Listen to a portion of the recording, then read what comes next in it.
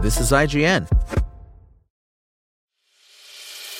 As a longtime foreign correspondent, I've worked in lots of places, but nowhere as important to the world as China. I'm Jane Perlez, former Beijing bureau chief for the New York Times. Join me on my new podcast, Face Off, U.S. versus China, where I'll take you behind the scenes in the tumultuous U.S.-China relationship.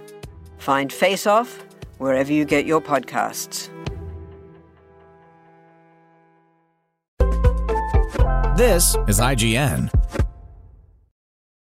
Flamin Hot Review. Flamin Hot does not revolutionize the biopic, nor does it reveal anything particularly biting or insightful about the creation of the groundbreaking and beloved snack from which it draws its name. But what it does offer is a crowd-pleasing story of perseverance, a celebration of Chicano culture, and a rather funny story with an unreliable narrator that plays out like a feature-length version of Michael Peña's Luis narrating gossip in the Ant-Man movies. Eva Longoria's feature directorial debut deals primarily with two moments in history. First, the Chicano movement of the 60s and 70s, as Mexican Americans fought back against systemic racism and oppression with a movement that celebrated their culture and identity in the open. It's tackled with a solemn eye. It celebrates how far Latinos have come in America while condemning the systemic oppression that still plagues the community.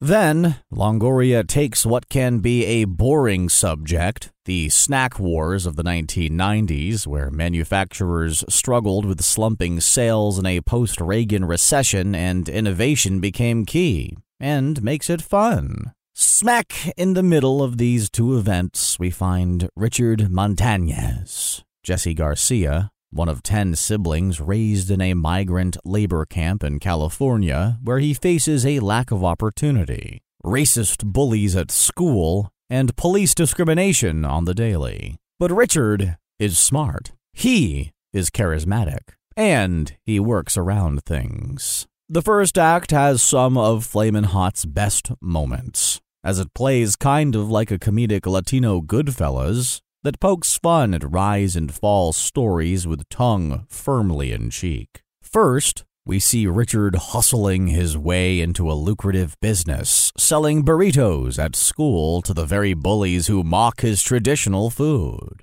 Then, after marrying his childhood sweetheart, Judy, Annie Gonzalez, and spending a brief time in crime, Richard turns his life around by getting a job as a janitor at a Frito-Lay factory to support his growing family, telling the hiring manager he has a PhD. He's poor, hungry, and determined. But wait, you might ask. Isn't this supposed to be the movie about the creation of the titular Flamin' Hot Cheetos? Well, yes, kind of. Flamin' Hot gets to its invention and the now disputed claims of how the real Richard Montañez single-handedly came up with the idea of the spicy snack that forever changed Frito-Lay. But the script smartly sidelines the snack and instead focuses squarely on Richard's inspirational underdog story about trying to make a name for himself in a world that wants to bring him down, even if that results in a superficial film.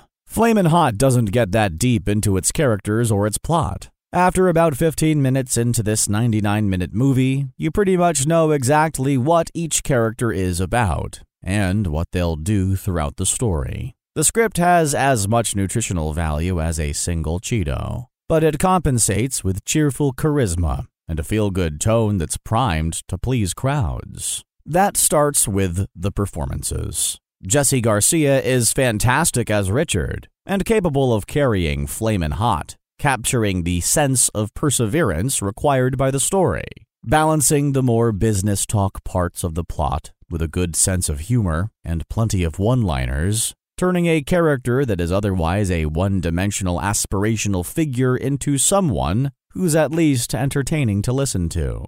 This is where Flamin' Hot truly shines. Its constant shifting of tones and hilarious fantasy sequences. Longoria uses Richard's narration in a drunk history manner, showing us a group of actors, mostly businessmen in meetings, acting out what he narrates. This serves two purposes. First, it makes comedy out of dull corporate meetings, as Richard explains the inner dealings of the Frito-Lay company at the time and how it allowed for his success story. But the second purpose is that these scenes paint him as an unreliable narrator, one that gets too excited about his own story, commenting on how his wife always says he exaggerates certain bits. Aided by some fantastic editing and the use of quick cuts, these scenes are the highlight of Flamin' Hot. Longoria avoids the washed-out look that plagues so many movies nowadays, instead choosing vibrant colors to celebrate the cultural history of the story being told.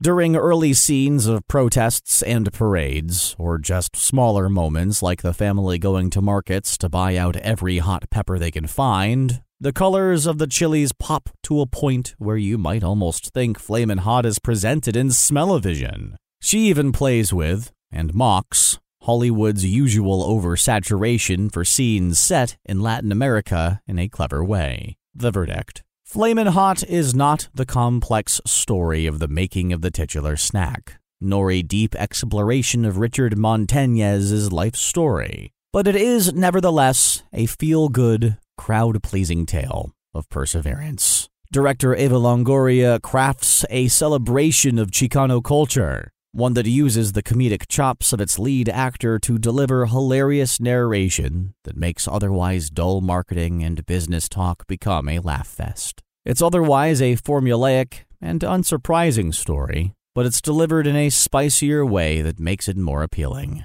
much like its inspirational snack. Spoken Layer. Want to learn how you can make smarter decisions with your money? Well, I've got the podcast for you. I'm Sean Piles, and I host NerdWallet's Smart Money Podcast. Our show features our team of nerds, personal finance experts in credit cards, banking, investing, and more. And they'll help you make the most of your money while cutting through the clutter and misinformation in today's world of personal finance. You'll get clarity on strategies to help you build your wealth, invest wisely, shop for financial products, and plan for major life events. Listen to NerdWallet's Smart Money Podcast wherever you get your podcasts.